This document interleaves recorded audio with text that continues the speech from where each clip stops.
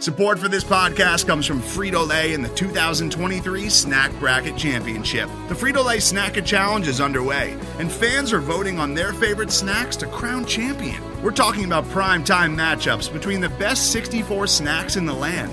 Will Ruffles Ridges reign supreme? Can Doritos defend their dynasty? Or will Smart Food use their smarts for a surprise upset? Only you can decide. Get in on all the action for a chance to win up to $1,000 or a year's worth of snacks. Let your snacks be heard. Just go to fritolaysnacket.sbnation.com to vote and enter for a chance to win. No purchase necessary. Sweepstakes ends April 3rd, 2023. Void where prohibited. Year's worth of snacks awarded in the form of 52 coupons, each good for one bag of chips. See official rules at fritolaysnacket.sbnation.com.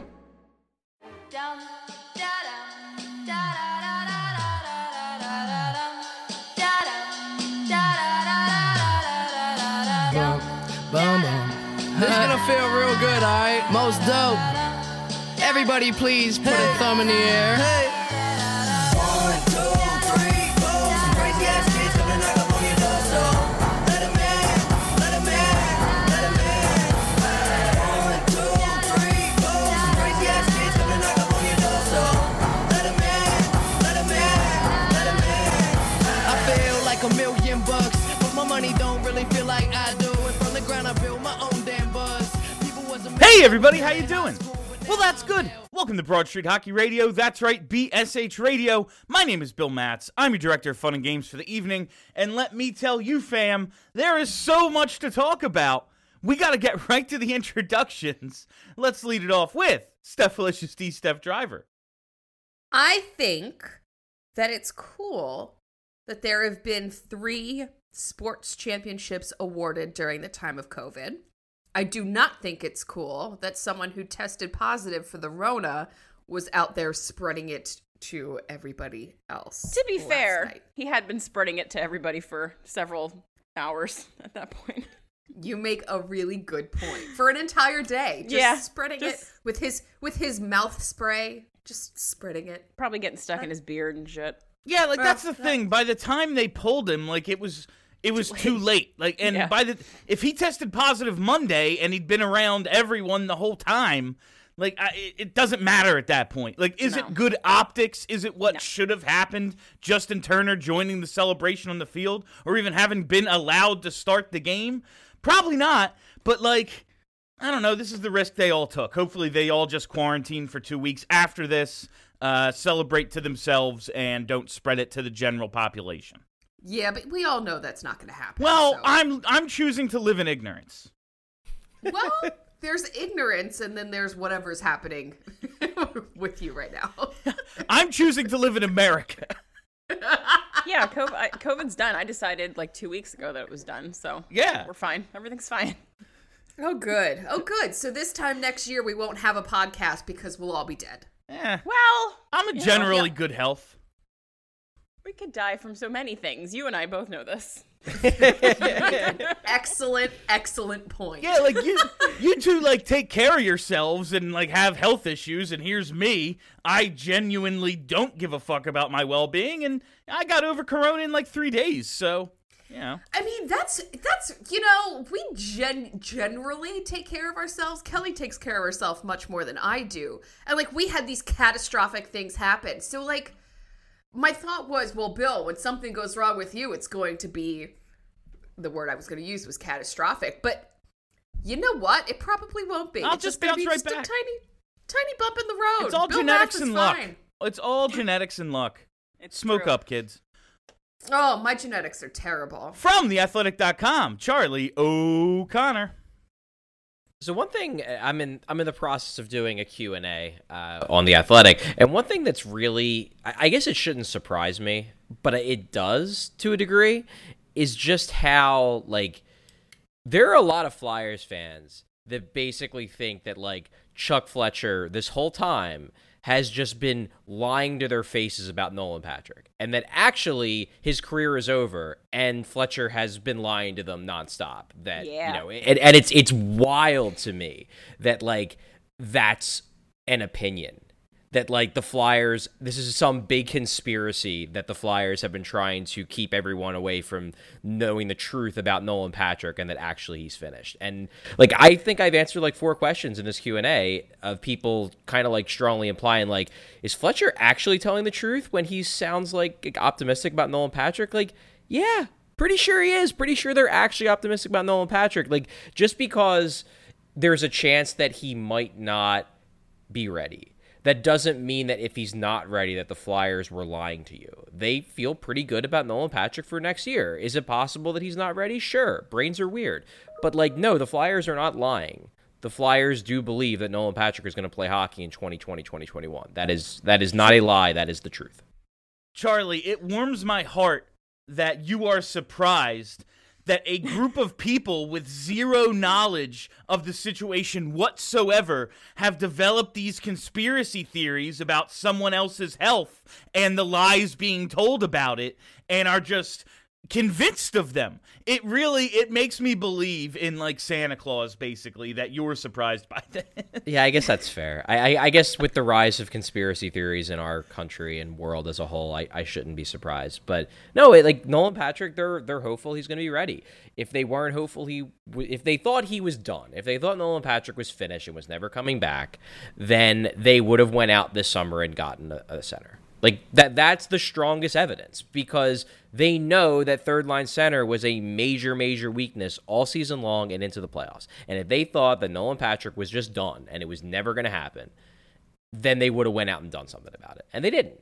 Like they went out, they found out that Matt Niskanen wasn't going to be playing, was going to be retiring, and they went out and they got Erik Gustafsson. Does Erik Gustafsson fit exactly what Matt Niskanen does? No, but he's still a body. He's a useful player. They addressed that hole. The reason why they have not prioritized the third line center spot in free agency or trade is because they think Nolan Patrick is going to play hockey again. Could they be wrong? Sure, but that is what they think. They are not lying to you. That is actually what they think. Haven't we been talking about this for like 2 months? Yes, for my entire life. Isn't this the fight that I've been fighting for like 2 months? You mean 12 months? Like, I've been saying this, right? 12 months? Oh God, it has been. It has Yeah, been an entire 16 months year. Yeah, right. It's probably been It's more been than my that. yep. Kelly was right. It's our entire lifetime. This is it. as far back entire as memory lifetime. goes. And like I go ahead. have been saying this. I've been saying this. That's it. Just thank you, Charlie, for validating me once again. And like I think it's one thing, like I'm skeptical of how effective he's going to be, especially early on in the season, if he's available early on in the season. I'm skeptical of how available he's going to be on a night-to-night basis. But, like, I don't believe they're lying, because what good does that do? Like, that just sets them up for, hey, you said all this when, you know, and then none of it came to fruition. Like, I don't think they're lying. I just think they don't know, and they're giving you their best fucking, yeah, it seems as if right now he's okay, or he's getting better, and he'll be ready. So, I don't see a reason to lie. This is the state of our fucking country now. People just assume that they're being lied to at all times. As they should. Because we are. In fairness, we are. We Yeah. are being lied to at all times. Like, you ever see a God. television commercial, you know? Like, No, I don't watch television. oh, well, that's nice. I stream Netflix. Last but not least, the fly by herself, Kelly Hinkle.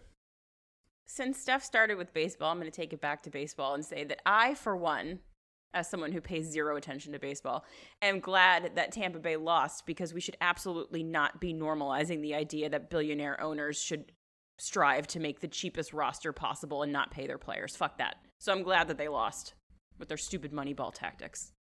Well, you know what, Kelly? I had several bets on the Tampa Bay Rays, so I'm I sorry. resent all of what you just said. Sorry. I wanted Tampa Bay to win for personal reasons, but I understand that other people would not have wanted that. I thought it was cool that, like, we got the NBA champion in LA, we got the Stanley Cup champion in Tampa, and then for ultimate supremacy, they played each other in the World Series. And now, like, you know, the football team's probably going to win the Super Bowl, so a dead split between Tampa and LA. I was at the LA Kings game where it was Dodgers night. So right now on my desk, I have an Anze Kopitar bobblehead. Oh, I'm going to show you guys. No one could see this on the podcast while you're listening, but it's an Anze Kopitar bobblehead where he's wearing blue, and it says he's got a glove, and it says Los Angeles Dodgers on the back. So, like, really, this was destined to Those happen are actually back in. really cool. I wish LA would wear those jerseys. They're really cool. I also have 2 spare because I hoarded all of the fucking bobbleheads from the SB Nation suite when people left these things behind. Giveaway. So if anybody else wants one, DM Steph. DM me. Yes, everyone DM Steph. She loves that. And if she has you blocked, just DM me and I'll pass it along. Oh God. If you only knew how many times it has actually happened. Like how Bill, it's more than twice, right? Yeah. More than twice. Uh-huh. Oh God. Bill is not my keeper. All right. So yeah, woohoo hockey, right? It's not. Listen, I'm not going to sit here and tell you we got a lot going on.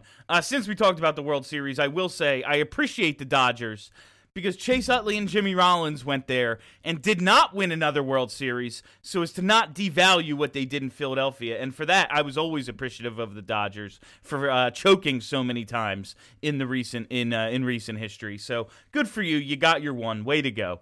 All right, let's talk about the hockey team, the Flyers, at least for a few minutes here. Goddamn, do I hate lists, but I am ecstatic that other people care about them so much because it is easy freaking content for us. So, Provorov was once again snubbed, our boy, Ivan Provorov, apparently snubbed from what isn't even a list. It was just like a question, who do you think the top defensemen in the NHL are? And I guess they're setting up like their next top 20 list and getting votes and thoughts and whatnot. And there's a whole bunch of defensemen listed, including, Shea Weber, Shea Theodore, Seth Jones, Ryan Suter, Ryan McDonough, PK Subban, a bunch of Chris Letang, a lot of guys who, I don't know, Erik Karlsson didn't have the best seasons that you would think, oh yes, put them on that list. And our own Claude Giroux, of course, replied to this tweet with a little thinking face and a picture of Ivan. What do we think of this, snub? I know we always talk shit on lists, but it did come up during my Q&A on Twitch last night. Is this a big deal? No, but also this list reads like they asked a bunch of hockey men who thought of the first defenseman they could think of their name, and that was their answer. That's very clearly what happened. Yeah. I don't think Who it really was matters. good the last time you paid attention to hockey in 2015? Yeah. Who's a defenseman? Oh, yeah, PK Subban. He's good, right? Yeah, that guy. What team does he even play for? Oh, who cares? Nashville, right? Who knows? Who knows? He's still in Montreal, right? Maybe. I could not give less of a shit about this entire situation, but I think it's really, really funny that Claude is so bored that He's doing tweets. He decided to do a tweet. That's how bored this man is. He did a tweet for the Patrick signing, too. Not like a PR tweet or anything. It's like he's not promoting anything. He just thinks his buddy should be on this fucking list. Yeah. His buddy, Ivan Provorov, which, I mean, maybe he should be, but I truly do not care. I gotta tell you, though, I've been watching his Claude Giroux's videos about his son, Gavin. Gavin is walking now. Oh, my. And time flies. And it's, snowing up in wherever the fuck they live. And they put him in, this Patagonia snowsuit that's too big for him. And he's, flopping. He's, flopping all over the place. And that is a really cute kid. Good for you, Claude. So I'm going to make my explanation of this whole thing. So number one, I don't think... I have a couple thoughts here. Number one, I don't think that Ivan Provorov is one of the top defensemen in the NHL right now. So I'm not necessarily annoyed that he's not on a list that talks about the top... how many players are on this list? Is this 20? It's 25. Okay. Well, I mean, maybe let me count. Let's see. 5, 10. Yeah, 20. So 21, 21, 22, 23, 24, 25, 26, so 27. I mean, maybe you could justify Provorov being on the back end of that, but I don't think it's like a terrible thing that he's not on there. He's probably in that 20 to 40 range, I would say. However, the problem I have is not that Provorov isn't on this list. The problem I have is that there are players on this list that Provorov is better than. The thing is, there are also players that aren't on this list that are better than Provorov. Like, where is Jared Spurgeon? Jared Spurgeon is much better than Ivan Provorov, and he's also much better than half the players on this list. Like, if you're making an actual list of the top defensemen in the NHL, I don't think it's ridiculous to leave Ivan Provorov off of it. I do think it's ridiculous to argue that PK Subban in his current form is better than Ivan Provorov. I think Ivan Provorov is a better defenseman than Zach Werenski, and I will die on that hill. Brent Burns didn't have a great year. Like, there are guys who on this list I look at, and I'm like, they shouldn't be on. I think Ivan Provorov is a better defenseman than Morgan Rielly. I think Morgan Rielly is extremely overrated. So, like, there are guys on this list that I look at, and I'm like, Provorov's better than. But there's also players in this list there's also players that aren't on this list that I'm like, they're better than Provorov too, and they were probably bigger snubs than Provorov, so I can't get mad about it. That said, I'm very happy the Flyers, like, I kind of go back, and I know I've brought him up twice now, but I go back to Nolan Patrick. Like, when Nolan Patrick signed his qualifying offer, it seemed like the Flyers leadership as a whole just decided they wanted to do like a let's pump this kid's tires thing. Like, you had Voracek talking like, hey, Provorov, or yay, Patrick, like, this is great, he's an awesome player. And then Giroux was pumping his tires, and now Giroux's pumping Provorov's tires on social media. So I love the fact that, like, they've decided to just, like, act like they're this big unified whole that wants to, talk about how great everybody is. Like, that's awesome, and I love it. And that's what the players should be doing. But I don't think it's like some, like, affront against humanity that Ivan Provorov isn't on this list. I do think that these lists should be better, and this isn't a good list, but Provorov being on this list is whatever to me. Like, we always say, like, Charlie, you're an actual, like, journalist and analyst. So, like, you make a list, and it's to make a good list. But lists exist, so we fucking talk about them and share them. And, like, I'm not saying... I didn't think Provorov was snubbed here either if we were just going to do a grouping of the top whatever defensemen. But the fact that there are certain guys on this list that are laughable, you're like, well, Provorov's better than, 7 guys, whatever. It's funny. But is there, like... Do you think the Flyers are actually, like, disrespected by national media? Do you think it's purposeful? Do you think because the Flyers have such a loud fan base and that they will share this fucking thing to death, even if it's just to shit on it, do you think that there's an actual reason to leave Flyers out of these things? I think no. Okay. Go ahead. Go ahead. No, sorry. I was just going to say, I think that it happens because for the last 10 years, the Flyers have been generally irrelevant and have not had many good players. So when you ask a bunch of hockey men off the cuff who is the best X player, they don't immediately think of the Flyers because until very recently, the Flyers were garbage and boring and not fun and didn't really have anybody good except for Claude Giroux. So they didn't really think about them. And, like, we've talked about it before, like, with the Selke. Couturier always got passed over because the Flyers were bad. The Flyers are finally good, and people are like, oh, yeah, Sean Couturier is really good. He should probably get this trophy. And he did. So I think that the Flyers being bad definitely had something to do with it. No, like we always say, these things are like lifetime achievement awards, and you get them when your team, like, when your team finally does something, you get what you deserve. I mean, Flyers fans are extra, but so is every other fan base. Yeah, every single one. Disrespect this is the what Leafs. I know as being a professional in this industry. Every single fan base is extra, and they will complain and they will share this no matter who is on the list and who is left off the list. They're going to be talking about it anyway. The NHL Network is just really, really bad at this. Like, they should hire me because they're really bad at all of these lists. Like, Charlie has been pounding the table for Klingberg and Heiskanen. You know who wouldn't be on this list if they weren't just in the Stanley Cup final? Those two guys. Mm-hmm. Like, and it's everybody saw them. So, like, the hockey men that haven't paid attention to hockey in 6 years, they were like, oh, right, that guy. He was wearing, what color was it? It wasn't blue. He didn't win. I have a serious question. Is it, because it's something I need a consensus on, because I say it differently every time, because I don't know. Is it Roman Josi or Roman Josi? Josi. Josi. Yeah, I believe it's Josi. Okay. That's what I always say, and then I feel like, no, I think I'm wrong. I'm stupid. I don't know. No, there's no hard J. I don't believe it's Josi. Okay. That's fine then.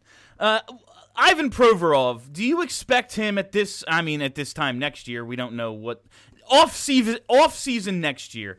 Do you expect Ivan Provorov now without the veteran holding his hand, now with some postseason experience, team ready to make a leap? Do you expect him to be in this conversation next year for legitimate top 20 defensemen? Probably not, and that's nothing against. That's got nothing to say negatively about the NHL Network, even though I just did say that, and definitely nothing against Provorov's skills. He's just not the flashy type of defenseman that makes this list. He has put up bigger offensive numbers before in his career, but I will say, but it's just not flashy. Yeah, if all things go well for the Flyers, he's not on their top power play unit. So, if Shane Gostisbehere returns back to form this season, which I'm not saying he will and I'm not saying he won't, but if he does, he's got a better chance for making this list than Provorov does because he's flashy. Provy did have that end-to-end goal against the Habs. He's got it in him. I think he's got a little bit more flashy Russian in him, but it's been worked out of him all this time in North America, coming here as a 15-year-old or whatever. I think they just got to bring out the flashy Russian a bit. See, I just think a lot of it is the quality, as we talked about earlier, the quality of the team. And I feel like if the Flyers remain good, as we think they're going to, and if Provorov continues to get a ton of minutes, and if Provorov continues to be on power play 1 and get points that way, then I absolutely think he ends up on this list, because if the Flyers go to the second or third round next year, then everyone will be talking about Provorov. You know what I mean? It's all of this is about who's in the conversation. And when a team is good, their top defenseman, therefore, is in the conversation because he's getting 26, 27 minutes a night in the playoffs, and then everybody gets to write their stories about how great Ivan Provorov is. And then when these lists come out next year, then Ivan Provorov is on those lists because he's suddenly a guy we all know. Miro Heiskanen became a guy we all know, even though he was pretty darn good all season. No one really cared because Dallas was boring and not that good. Now they're still boring, but they're better, so we all know Miro Heiskanen. Now they're boring with two really fun defensemen. Yeah, exactly. So I think Provorov absolutely could end up on this list. A lot of it, to me, just boils down how good the Flyers are next year and what kind of run they go on, both in the regular season and the playoffs. I don't think he has to be flashy. I think there are defensemen here that aren't flashy. Jacob Slavin isn't flashy. It's just that he's slowly built up his reputation. Carolina got good, and there's been a lot of stories about Jacob Slavin, and he's become the underrated guy. Charlie McAvoy, I was actually pleasantly surprised he was on this list because he is actually really good, but he's not super flashy. There are guys in here who are flashy to be sure, but Quinn Hughes and Cale Makar, I think it's maybe a little bit premature to dump them on this list. Kind of how it was premature to dump Shane Gostisbehere on this list after his rookie year. I'd like to see them do it for more than one season before I start thinking they are actually the best defenseman in hockey. But there are guys on this list that aren't flashy. They're just Ryan Suter ain't flashy. So you can Ryan Suter just plays 32 minutes and exactly. Everyone knows that, so he's on. Yeah, there's more than one way to get on this list. So I think for me, a lot of it just boils down to how good the Flyers are going to be next year. And hopefully they're the best. All right, so last night I retook Twitch. I am back doing post-game style Q&As. I plan on doing them Tuesday nights after 9 p.m., as Steph learned last night. After 9 p.m. means anytime from 9:01 until forever. I started at like 11:15 last night, such as life. I just thought it was hilarious. You were like, 9:15, or maybe a little later. I said 9:15 or considerably later. It depended on the World Series game. The World Series game was close, and then I got so fucking mad, I went out and smoked a cigarette, and then I came in and did the fucking Twitch. That's what happened.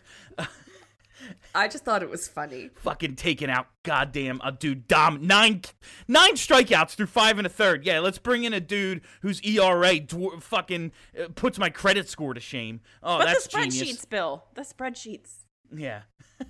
Now, that had nothing to do with analytics and everything to do with someone who doesn't understand basic fucking information. I will not diss analytics for what happened last night, as much as I want to bash some nerds for losing me money. Anyway, I retook Twitch last night. I'm going to be doing these once a week. And these were some of my most popular questions. Basically, like, everyone asking about the same thing, because, hey, how many questions are there really to ask? But I figured I'd bring those Twitch questions here to you guys. And let's just get to some of them. The first one, everyone's main concern, is Chuck Fletcher done? Is the offseason for the Flyers basically over? Obviously, Phil Myers has to be re-signed, but beyond that, it's not like they have a ton of cap room. It's not like they have a ton of roster flexibility. Is Chuck done? Yes. I'm going to say no, but I don't think that there's going to be any of the big deals that people expect or that people want. I think that it might just be, I don't know. It's not Line A, what you're saying. What you're saying is it's not Line A. Not Line A, but Charlie said something that I've been thinking about, and this was probably a month or so ago, that there's going to be a time before the season starts where these GMs that have been making or trying to make moves all off season realize that the value isn't there and there's some emergency moves that they need to make for cheaper than they expected. I'm paraphrasing what Charlie actually said. But I think that we might see something like that in terms of a return. I don't think that Chuck is going to do anything stupid. I don't know. I'm rambling at this point. I mean, I'll answer, even though there's a car alarm going off, so you guys are going to have to listen to that. That's why I was hoping somebody else would jump in, because I'm sure this is going to become part of the sound. In any case, I think the chalk pick is that they're not going to do anything else beyond maybe like pick up a center for cheap to throw into the mix in camp in case Patrick isn't cleared and Frost isn't ready and all that stuff. Like, I could see that. But, like, they're still trying. They're still trying to make moves. They're still on the periphery of, conversations for guys like Line A if Winnipeg decides they're especially motivated to trade him and lower their demands. They're still talking with other teams about defensemen that could potentially, solve the Matt Niskanen thing. And, the thing I'll say with the Shane Gostisbehere situation is, like, if the Flyers absolutely have to move him, they could do it. It would just suck. Like, and you're not going to do that unless there's like a pathway, an immediate pathway to getting a super impact guy. Like, if you, I'm certainly not saying this is going to happen, but like, if Edmonton calls you up and is like, we're willing to trade you Leon Draisaitl, like, let's do a deal, and it's a ridiculous return, like, the Flyers can then call up a team and be like, hey, I'll give you, like, a first-round pick with Shane Gostisbehere. Will you take him so we can get the $4.5 million off our books so we can get this guy? And somebody will do it. Like, if they need to clear space for a guy, they could move Ghost. It's just they don't want to, for what they'd have to do to move him in, like, a snap-your-fingers type move, which is why they're holding on to him, because, like, that there's not that urgency. But, if something comes together where, like, you can immediately get a really good top-pair right-handed shot defenseman, and the only way to do it is to clear $4.5 million worth of space, like, they'll do it. They'll find a way. So, like, there are a lot of balls in the air here, and there are things that are out there that if they come together, it would be really cool. I'm just not expecting it to happen. Like, it's not like Fletcher is just sitting on his hands here. Like, he's having conversations. It's just that nothing's really moving at the moment. And does that change? It could. I mean, it always could change. So I'm not going to rule out the possibility of them doing something, whether it's in the next week or so, whether it's, 2 months from now. Stuff could happen. But I think the chalk pick is that they're pretty much done. Like, that's that. If you were putting money on the way the rest of this offseason goes, the safest bet is that they're basically done. Yeah, and that's my answer was like, done means his phone is turned off and he's sitting on an island somewhere saying, fuck it, see you in January. And, obviously that's not the case. And, are they talking about Line A? I'm sure, that conversation happens. If Winnipeg was in a big fucking rush to trade him, he'd be traded. There's 30 other teams in the league, and that's what people are like, oh, is he going to get Line A or is that over? I doubt it, but I don't think it's over because no one's traded for him yet. To me, I think the smart move, honestly, at this point, unless, like you said, something awesome comes up, is just wait. Bank this money. And when all of a sudden you do need something in the regular season, guess what? You're not going out and getting Derek Grant and Nate Thompson. You're getting an actually decent enough player because you have a little bit of cap space. You have a little bit of capital to go out and get something you actually need rather than the people need something. Let's get them another fourth liner. Let's get them another Eric Gustafson. I don't know. It seems the smart move at this point, since they didn't get an Alex Pietrangelo, is to just kind of see where this team is after the first month. What a reasonable and good take from Bill Matz. It's very unlike Bill Matz. And that is all Well, the great news is that I missed it completely because the NHL just reached out to me about an article Making a that list? we had. What was that? Making a list of the best defensemen? Yeah. They were like, listen, your podcast isn't published yet, but we need to talk to you about your opinions. There was an article on the Ice Garden, which is our women's hockey site, about getting a Team USA Barbie. And it was written by a 15-year-old named Emma. And she's like, there's a Team Canada Barbie. Why is there not a Team USA Barbie? So she set up this whole petition and it got in front of the NHL. And I think that's really friggin' cool. That is really cool. I realize our audience isn't exactly Barbie age, but a lot of you grew up with them. And a lot of you have kids. Yeah. Oh, that's true. Right. We are a bunch of people who have old. Kids now. There is that. Fuck, we're in our 30s. This is insane. Yeah, no, that's one of those little marketing things that hockey always seems to fail on.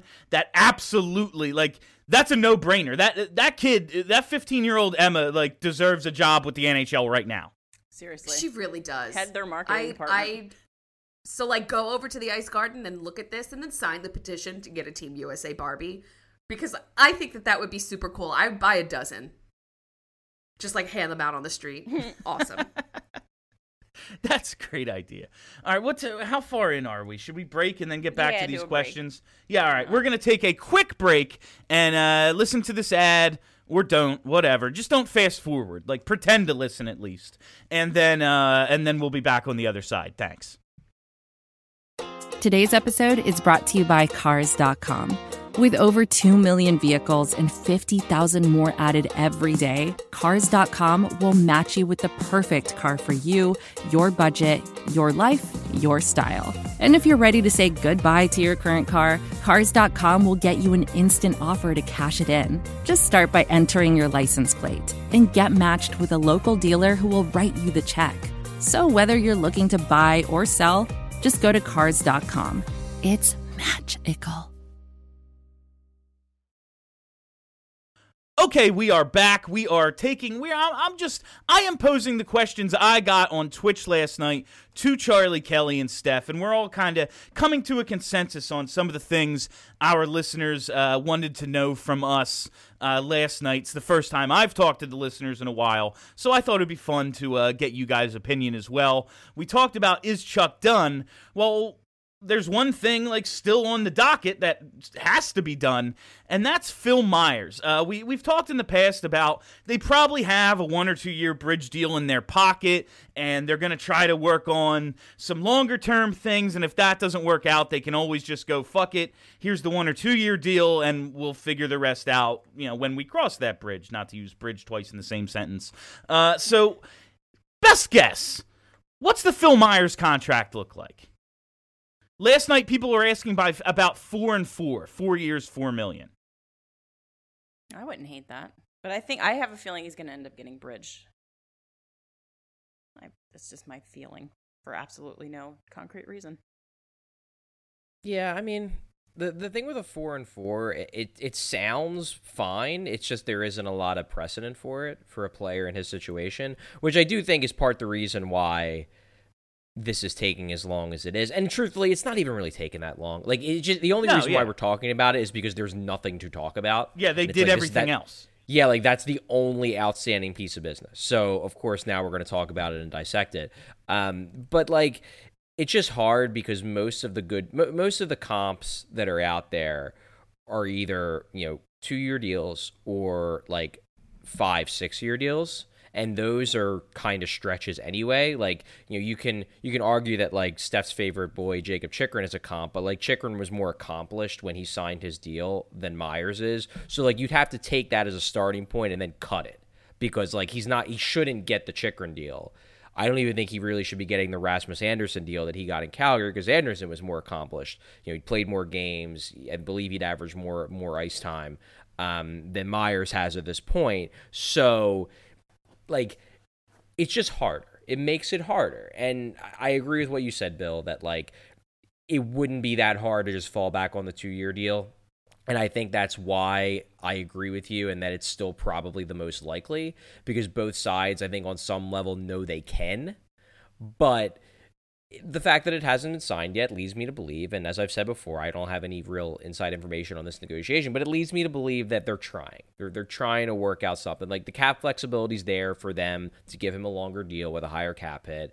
Myers, maybe he's open to the possibility of going long term because there is uncertainty there. I mean, hell, this guy was an undrafted free agent. Like, it's not like he spent his entire life as a top prospect who thought that he was destined to make millions upon millions of dollars. He didn't make the NHL right off the bat. It took him a couple years to crack the lineup. So it's not like this is someone who comes in a negotiation thinking that it's a certainty he's going to be a star.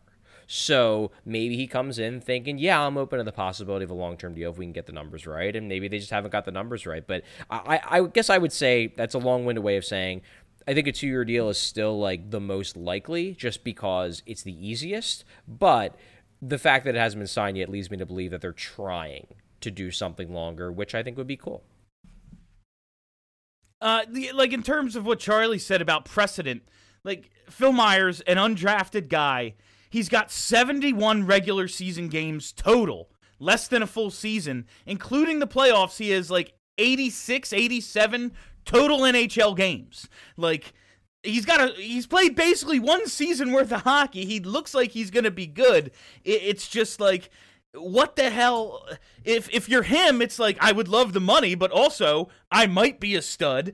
And the team's kind of thinking the same thing. Like, we could be saving ourselves a lot of money with a long-term deal, or we have this guy who we're way overvaluing as a number 4 defense. Like, it could go a lot of different ways. Let me tie a couple things together and ask this, because obviously we're not privy to the negotiations.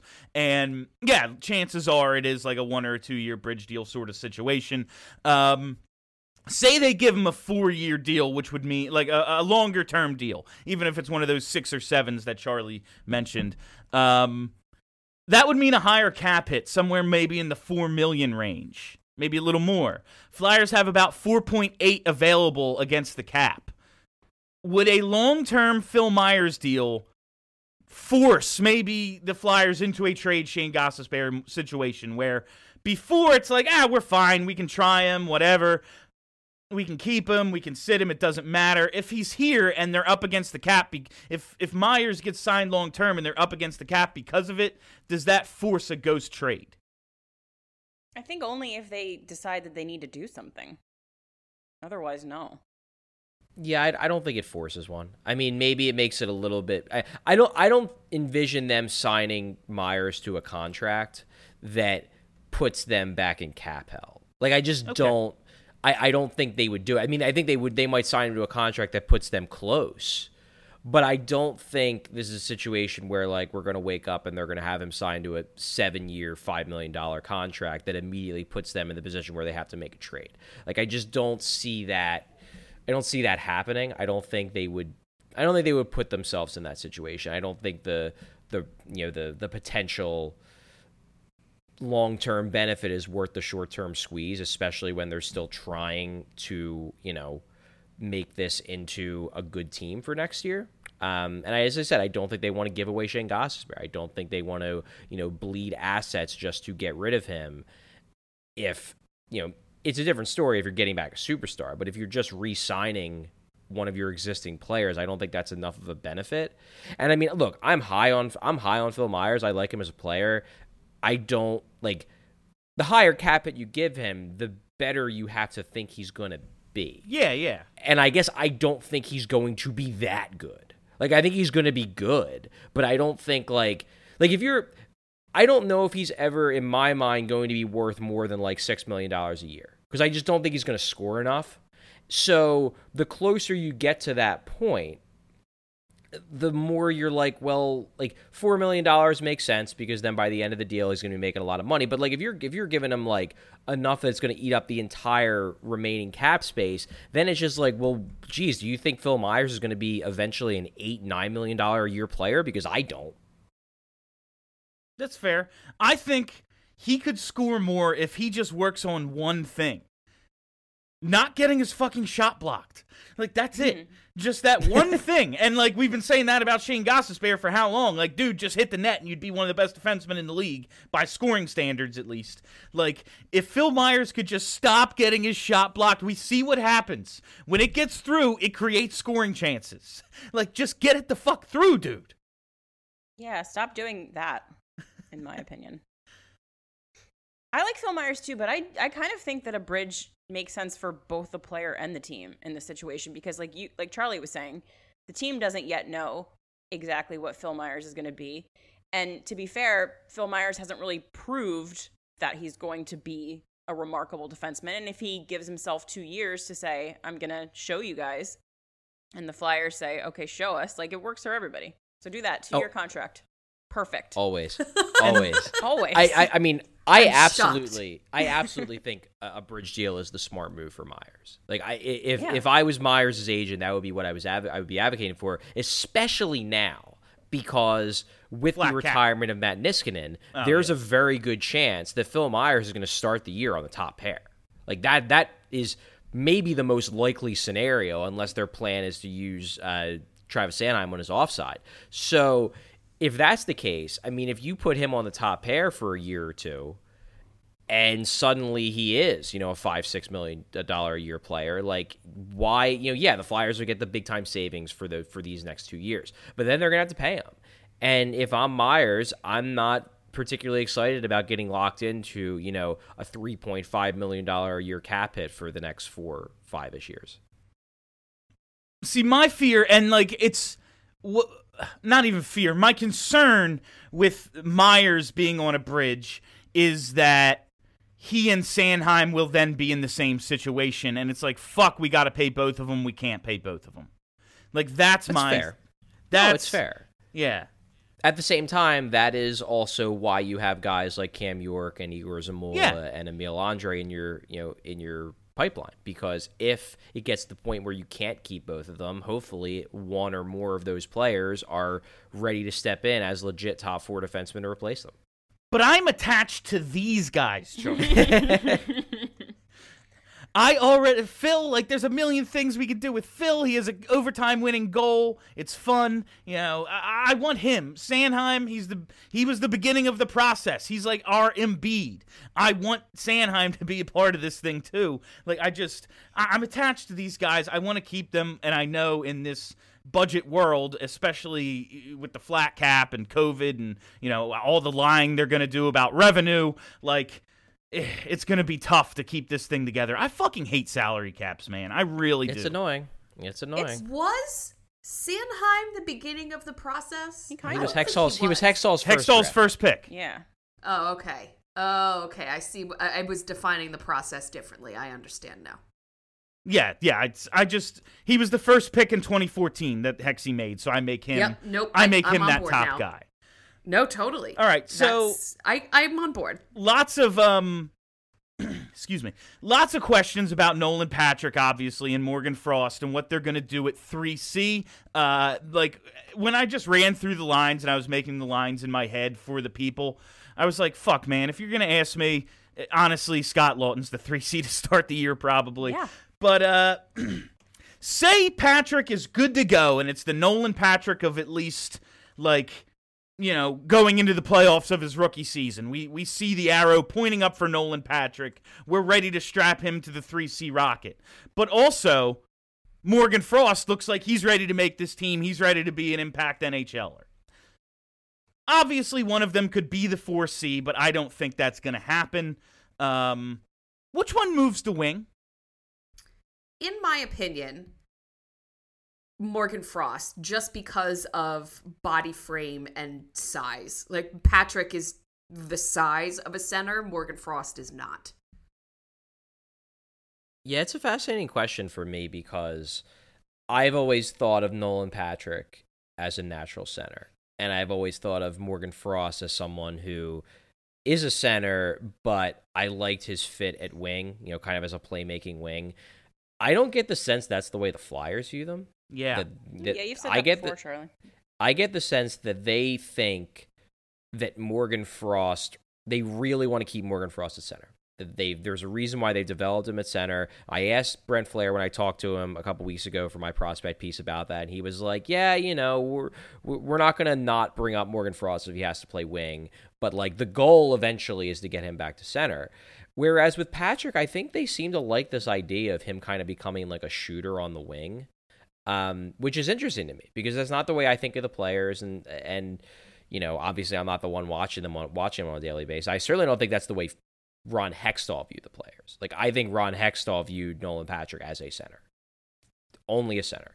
I don't know if Chuck Fletcher and Brent Flair and that whole front office views him the same way. And to be fair, like, the whole thing is that if you take a guy like Nolan Patrick with a second overall pick, you're taking him because you think he's a center, and you are invested in him being a center. Those guys, you know, Ron Hextall and Chris Pryor, they're not here anymore. You know, they're not, the new Flyers front office is not invested in the idea of like Nolan Patrick has to be a center because that's the only way it justifies us taking Nolan Patrick with a second overall pick. They can move him to wing. At the same time, I do think that they understand that having a big right-handed center that can skate and score is so rare in the NHL that they would like Nolan Patrick to prove he's a good center in the NHL. So I think that this isn't a case of like they're going to move Nolan Patrick to wing this year, at least to start, if Nolan Patrick can play. But I could easily see that being the way it ends up if both players stay on the Flyers and pan out, and in Patrick's case, can play hockey.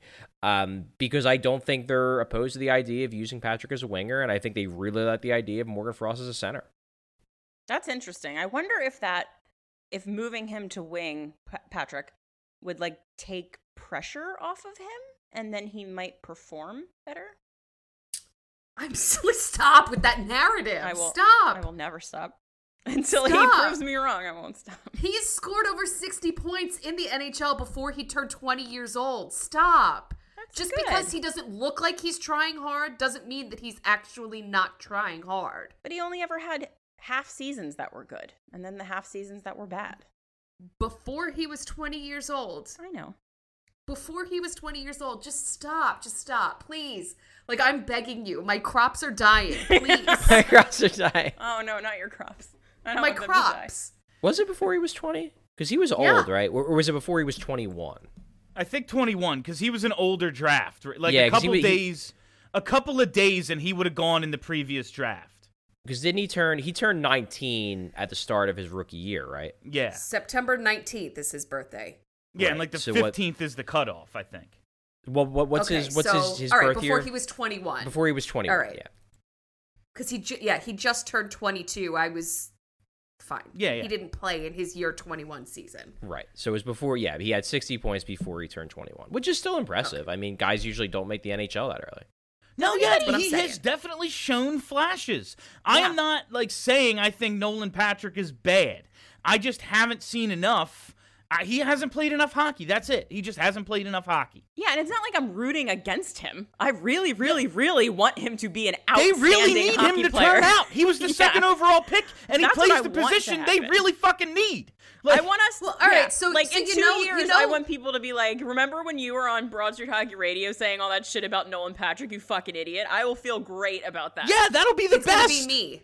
Yeah, I know. Me, and I will do it every day, not just on this show. But I do think both of them, Frost and Patrick, are this imperfect center duo, and I keep drawing the comparison, and it's different a little bit, but I keep drawing the comparison of late career Briere and young Shen.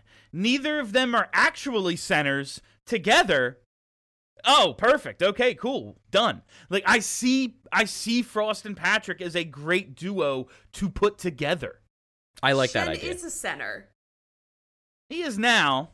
This goes back to the idea of eliminating Shen positions. has been a center for most of his career. He's one when he's on the ice. Skating. It looks like he's skating real hard. He looks like he's trying too hard because he's a bad skater. I'm talking about young Shen early on when he's playing with Briere, not now. I'm talking about early in his career. These guys are early in their career. I'm drawing that comparison. Yeah.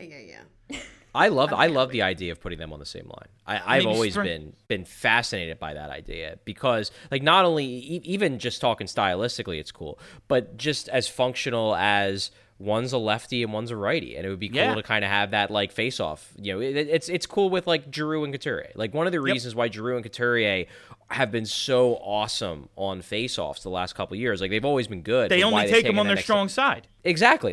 You can win 60% of your face-offs when most of your face-offs are in the position where you're best suited to win them. Maybe Patrick and Frost could do that too in the long term. That'd be really Sprinkle in a little Lindblom. Oh my God. Ooh, we saw the problem here, fam. Ron Hextall, what did you do to me? Do you need to take a cold shower? You doing okay over there? I just, what the fuck else are we talking about? Literally nothing. All right, so this one was a tougher one for me simply because, there's only so many roster spots, and it's basically set. Obviously anything can happen, and there are guys who aren't, absolute must-haves in the lineup that we're penciling in, but pretty much all the roster is spoken for. Who is the prospect you think is most ready and or most likely to win a spot or contribute next year? Guy who wasn't on the team this season. I think it's Frost. Frost counts. Okay, Frost counts. Oh, yeah. I mean, he played 2 games? 3 games? Not a lot. He played 18, I think. Oh, did he? Yes. He was only good for 3 of them. Oh, good. We're out on Morgan Frost, too. I'm not out. Maybe it's not. Okay, Morgan Frost doesn't count then. I have to think more. He played, I think it was 20 games. He had a goal and an assist in the first 2 and then went 18 straight without a point or something. That's what it was. My instinct, my gut says Igor Zamula. Let's fucking roll. Lots of people said Zamula, Steph. Lots of people in the chat said Zamula. I would like to see Isaac Ratcliffe ready to take the next step just because he's a big, beefy body, but I don't see it happening, nor do I see space for him. Yeah, he's not ready. Listen, he's a big, beefy body. Who knows how he spent this pandemic time, Charlie? Yeah. I mean, I've been told he's in the best shape of his life, but oh, fuck. I mean...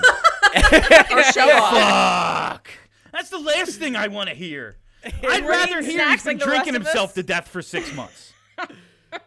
Best shape of your life means you're going to retire in 3 weeks.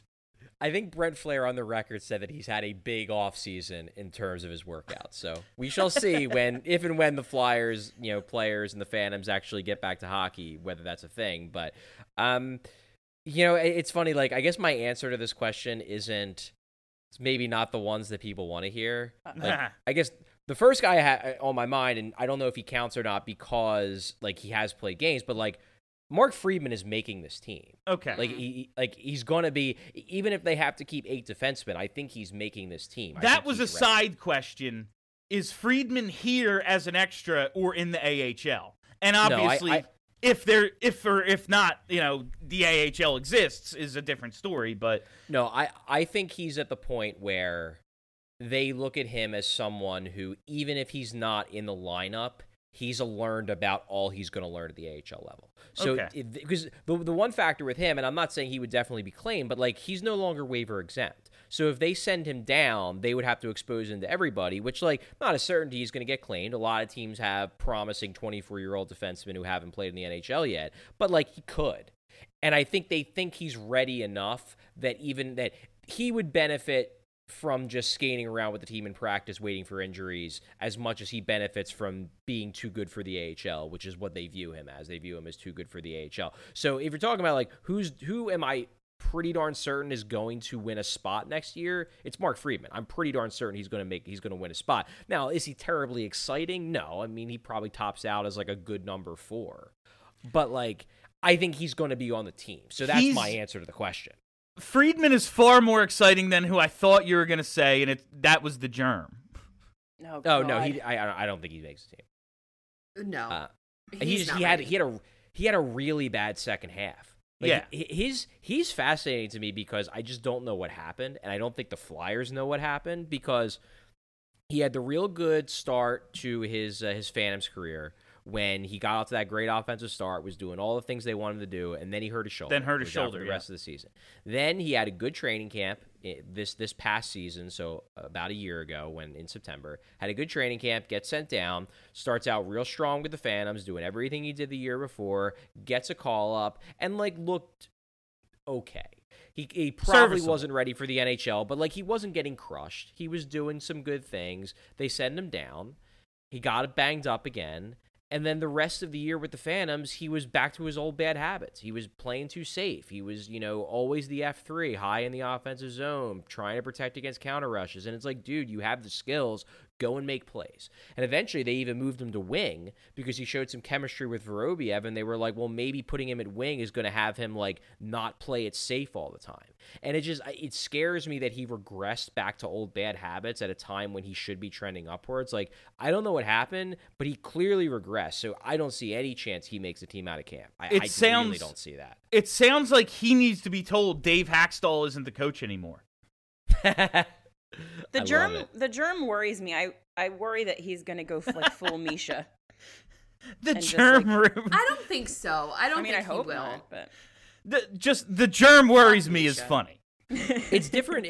It's different issues with him and Vorobiev. Vorobiev's issue was that he couldn't I think Vorobiev's biggest problem is that he's incapable of playing a low minutes role. Yeah. That he needs to mentally and emotionally get himself into the game. And if he's playing 8 minutes a night, that's just not going to freaking happen. And then he just coasts. I don't think Rupsov doesn't coast. He's always going to give you an honest defensive effort. He's always going to chase down loose pucks. He's always going to fight along the boards. That's not his problem. His problem is that given the opportunity in the offensive zone to make a player play it safe, he always plays it safe. And that's not effort. That's just your instincts. And you're trying to kind of break his instincts. And can that happen? It's happened at times, but then he regressed. And now you're well, shit, man. This is the time when you should be taking more risks. And he's just falling back on that old play it safe mentality. And he's 22 years old now. You're wondering if he's ever going to break that. Yeah, that Vorobiev thing is more this happens with every player at the bottom of a lineup. They've always been one of the best players. That's how they got to the fucking NHL. Well, now you're not. Or can you adapt your game? He didn't seem like a guy capable of doing that. Ruby is just yeah, I don't. How dare you? What the fuck happened to him? Yeah, I don't get it. One guy who I think will have a really good chance of making the team, who I don't know if you really want to consider him a prospect, but in terms of Calder rules, he is a prospect, is the guy they signed out of Sweden, Linus Sandin. He's in there. And I mean, we like him. Yeah, you don't sign a guy out of the SHL who's a legitimately productive SHL forward at the age of 24 unless you think he can immediately make the jump to the NHL.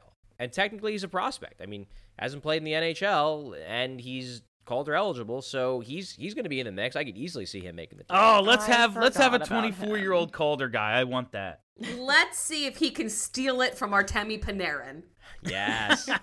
It'll be a real showdown. So, Kelly, you have a fun idea here. The scariest lineups.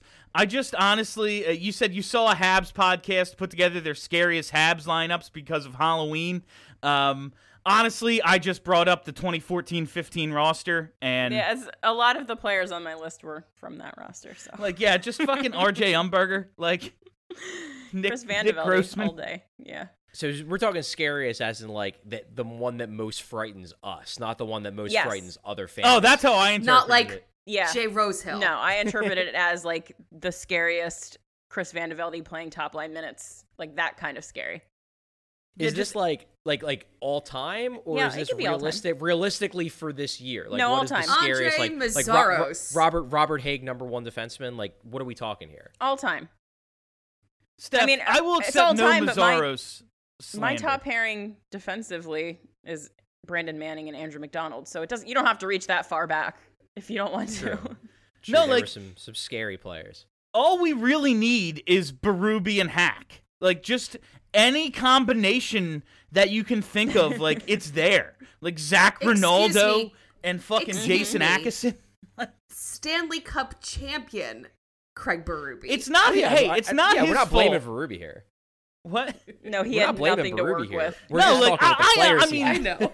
I don't think Berube was very good at the job when he had it, but who the fuck was he coaching?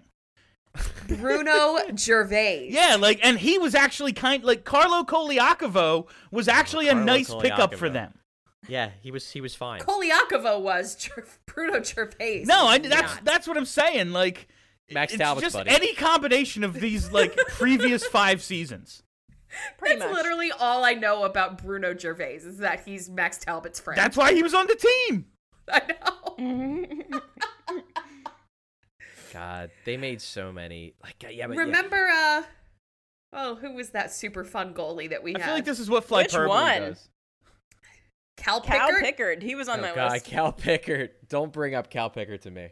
Cal Pickard was my number one. I can't. That poor man. So the thing with Cal Pickard for me is I have nothing against Cal Pickard the person. He seemed like a very nice dude in the short time I had to cover him. It was just the fact that for a year prior to that waiver claim, there were fans on Twitter. It was maybe 3 or 4, but they were very vocal. So I had to deal with them a lot that were obsessed with the idea that Cal Pickard was actually good and that the Flyers should get him. And I was just going right back at them, being I think he sucks.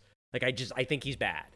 And it was all because Hextall picked him to be on the Canadian World Championships team. And it was Hextall likes him, so there's that connection. And then it was the fact that he had the one pretty good year, and then he was really bad the year that Colorado was the worst team in history. And the argument on their side was basically well, you can't blame him for that. They were just the worst team in history. And my argument was, well, one of the reasons why they were the worst team in history is because he was really bad. And makes sense. I was eventually proven right. Would you take Cal Pickard over Rob Zepp? Rob Zepp was my backup. He's fun, though. He is fun, but he was not good. I mean, he was Cal bad. Cal Pickard or Cal Heater? Ooh, there's a question. That one Cal Heater game though did give us the awesome Giroux at the end of overtime. It was a great Jim Jackson call. They made a big comeback because fucking Heater let in 5 of his first 6 shots or something. It was ridiculous. See, okay, so here's my scariest goaltending situation. Okay, because 2 years ago. Well, okay, so I was sort of kind of getting to that. My scariest goaltending situation is you have a bunch of guys like Cal Heater and Rob Zepp and Cal Pickard, but then your number one goalie is Michael Neuvert. So Neuvert isn't bad, but he's going to get hurt. And that it's just a matter of time before he gets hurt, and then we have to run through the terrible goalies. So you're just waiting for that inevitability, and that's the true terrifying part of that situation. That's a good answer, Charles. Oh, I was thinking of the wrong game with Giroux anyway. That was not the Cal Heater game. Cal Heater's game, the Flyers did fall behind 4-1 and then came back and tied it and then lost in a shootout 6-5. Nice. But it was not the Giroux miracle against Chicago. There were at least 7 goals scored that game. Like, there were a lot of goals. Yeah. I remember watching it from Xfinity Live. Did you ride the bull that night? No, I did not ride the bull, and I did not get kicked out that night. I always ride the bull. I know. If you're there, you gotta turn into a frat boy. It's just put on your Halloween costume. I've ridden that bull more than once. I've done it. There's video. It happened. All right, so we were talking about food before the show. It's Halloweenish. Just let me hear your I know you all have candy hot takes of some kind. Let me hear your candy hot takes to close this thing out. Oh no. We're over an hour. How the fuck? All of the candy that people don't like, I do. I like it. All fruit flavored chewy candies are bad. Oh, you like whore. Skittles? No Hold Skittles, the fuck up. no Starbursts, no gummy bears. Get the fuck away from me. Ooh, I only want How chocolates. can we kick her off this podcast? Can't do Bye, it. Kelly. I mean, my candy hot take was going to be similar. My candy hot take is if it doesn't have chocolate in it, it's not worth my time.